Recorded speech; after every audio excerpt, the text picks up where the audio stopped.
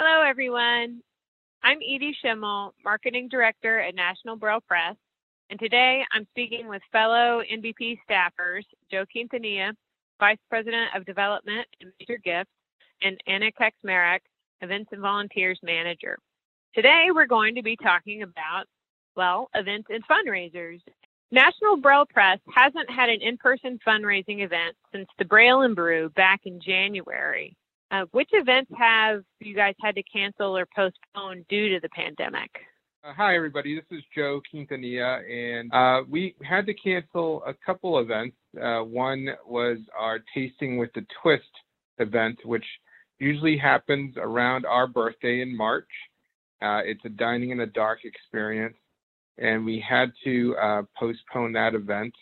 And then an event that we just changed, we had scheduled for May 19th, was our Braille and Brew, and we turned that into a virtual event. And Anna can tell you about how that has gone and what we're looking to do with other virtual beer tastings. Hi, everyone. This is Anna. So excited to be here with you guys. We have kind of had to pivot pretty quickly in a lot of our events and fundraising. So on June 5th, we had our first virtual Braille and Brew, which was the reimagined event from our event that we were supposed to have in May. We got to have it with the same brewery that we were supposed to have the in-person event with and partner with them to provide the beer. It was a great experience. We were able to either have attendees pick up their beer in person at the brewery through a contactless pickup or have contactless delivering the 4-pack to their house. And so we were able to join everyone together on Zoom with a brewmaster from that brewery, and they led us through a mystery tasting of a 4-pack of their beer. So we're looking forward to more events like this in the future. It was really encouraging that we could do things like this over Zoom and still have it be just as interactive, as engaging as our in-person events. So that's really been a spark to get us going for future virtual experiences. So one of the things about these Braille and Brews or Tasting with a Twist, while they're blindfolded for our sighted audience, we have blind individuals also be a part of this. Obviously, they don't need to be blindfolded, but what's really fun and unique about it is people learn a lot about what's in the beer or what's in some of the ingredients that they're tasting. People are really learning to use their other senses and how to smell beer. So even though we refer to it as sort of a blindfolded or tasting in the dark experience, it's really more about people learning about what the other senses will tell them about their beer. Or even if you're told that it's a stout or a lager, can kind of predispose you to what you think that's going to taste like. So we really want it to be a mystery event, like Anna was saying, and it really is fun whether you're blind or sighted. It's a really fun interactive experience to learn about the ingredients, but you're also letting your smell, your taste, your texture, those senses tell you what it is you're drinking or what it is you're eating. It's exciting, and it's a fun way to engage with our local community in a different way than we ever have before. Actually, I do want to backtrack and just ask, like, how do events play a role in the NBP fundraising as a whole? So the events have a huge impact in our ability to support the work that we do. It generally costs 2 to 3 times more to produce material in Braille than it would in print. Our goal and mission as an organization is to make Braille material affordable, not only accessible, but affordable. So we want to keep the same type of pricing that one would get if they bought a print book, and want to be able to make our materials available for the same or comparable price, even though it's costing us 3 times more to produce it. And the way we're able to do that is through charitable support. We raise money through events like the ones that we're speaking of, and they really do help cover that difference. We also get support from people who donate monthly as literacy champions, respond to some of our email campaigns, do fundraisers for us. as well as support or sponsor specific books or publications that we're working on. And speaking of some of these other virtual events and fundraising opportunities, what virtual events have you guys been able to put on this spring? We've been able to put together a number of different virtual events that are similar to some things that we've had in past years in person, but also completely new events that we've always wanted to be able to do, but never really had the opportunity to do so before. One of those is a peer-to-peer fundraising event. We called it the 26.2 Challenge. We wanted to give the runners from NBP that run the marathon on our behalf a special experience on the original marathon date, which was April 20th. And so to encourage them and also help them in some of their fundraising, we put together the 26.2 Challenge, which was a social media effort and kind of a peer-to-peer effort to give people something to do while social distancing and while in quarantine. So everybody got to do fun activities like read 26.2 of your favorite children's books, climb 26.2 stairs during the day, run for 2.62 miles or 26.2 minutes. It was just a fun way to engage with our community and encourage our marathon runners. And then one of the events that we have wanted to do in the past but haven't really gotten an opportunity to until now in a virtual setting was our Beats for Braille concert. So we had 19 different musicians who are blind or Braille readers that were able to film themselves performing a piece of their choosing at home and tell our audience a little bit about why Braille is important to them. We compiled all those clips together into a almost 2-hour concert that was premiered on YouTube Live and Facebook Live, and our community got to watch and enjoy that event as a part of their quarantine experience, which was really great. It was a different way to engage with our community, and it seems like people really enjoyed the opportunity to do that. To add to what Anna is saying, I think, one of the things that we want to do for our community is that we want to provide entertaining content, informational content. I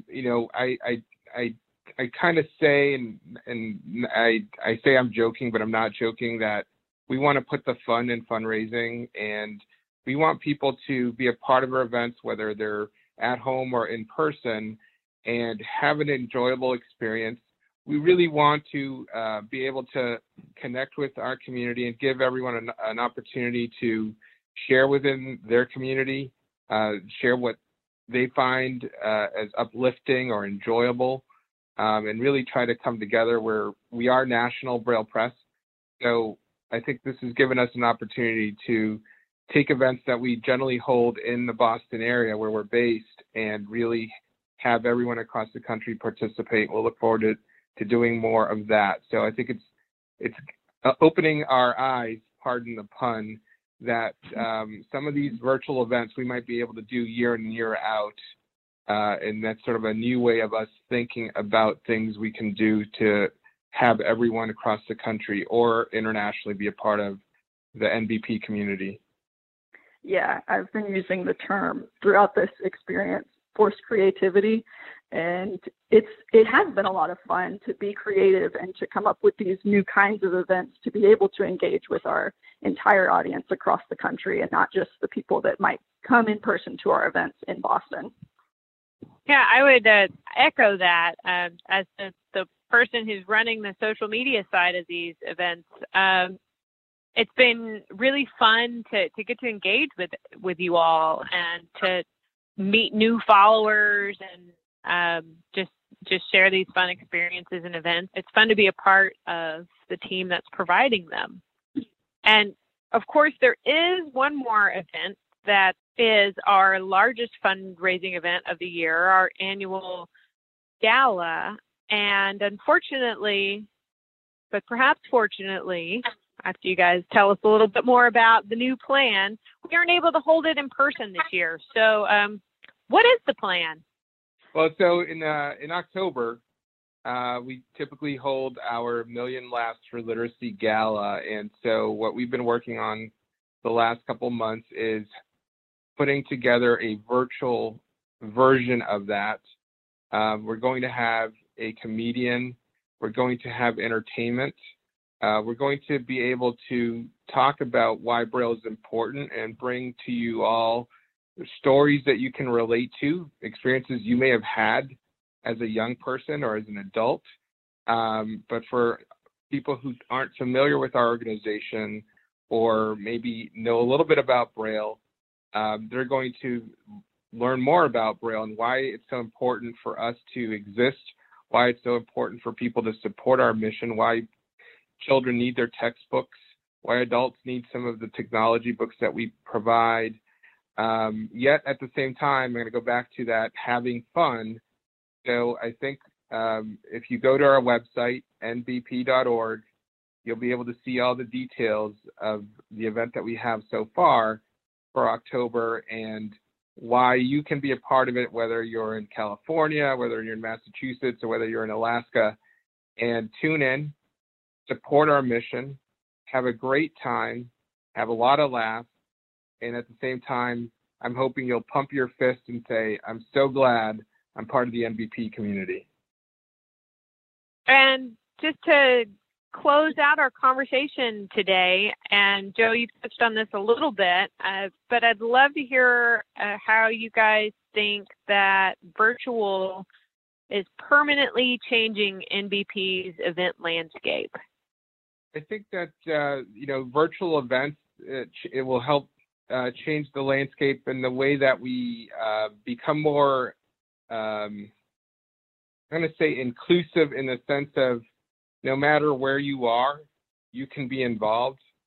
You can be involved, as we advocate and fight for Braille literacy, you can be involved with our events. If you're not in Massachusetts, you can go out and run a 5K and support our work. If you're not in Massachusetts, you can be part of our gala, have a couple of cocktails, maybe a glass of wine, maybe a nice dinner with hundreds of other people across the country. Tune into our comedian, tune into our mission, be a part of our auctions. So I think it's changed our perspective in that we've been so focused on in-person events. It also has helped us be, as Anna was saying earlier, be more creative. I think our initial feeling was to try to be or try to replicate what we would do in person. And the more that we've talked and developed ideas, we've determined that we don't have to replicate what we do in person. We can come up with totally different ideas of doing things, using technology so that people can be more interactive during the event. So I think that, the things that we've done earlier in the spring, we can look to do annually. And the other thing too is that they can live permanently on our website. So you might not be able to tune in that particular day for that event, but you can potentially go to our archives or our YouTube page, as in the Beats for Braille concert, and check it out. So in some ways, we might be able to have more historical documentation of the fun that we're having with these events and how everyone can be a part of it. Yeah, I would echo all of that. I think it's been a great opportunity, even in the midst of everything that's going on, for our staff to, like I was saying, force creativity. It kind of it forces us to reimagine what can be in our toolkit for being able to provide events. And I think that'll bleed over into whenever we're able to have in-person events again, or partially in-person events again. I think this forced creativity is going to bleed into all of our events in the future, and not just what we can do on a virtual level. Yeah, I would say, and the silver lining to find out that we're more nimble and more creative than we thought that we were, and that we've been able to engage with so many of you so much. Joe and Anna, thank you both for speaking with me today. If those of you listening out there would like to learn more about National Braille Press's events and virtual happenings, head over to nbp.org and visit our event section on the website.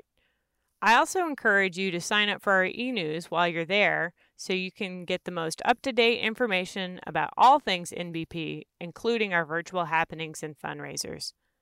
Thanks for tuning in.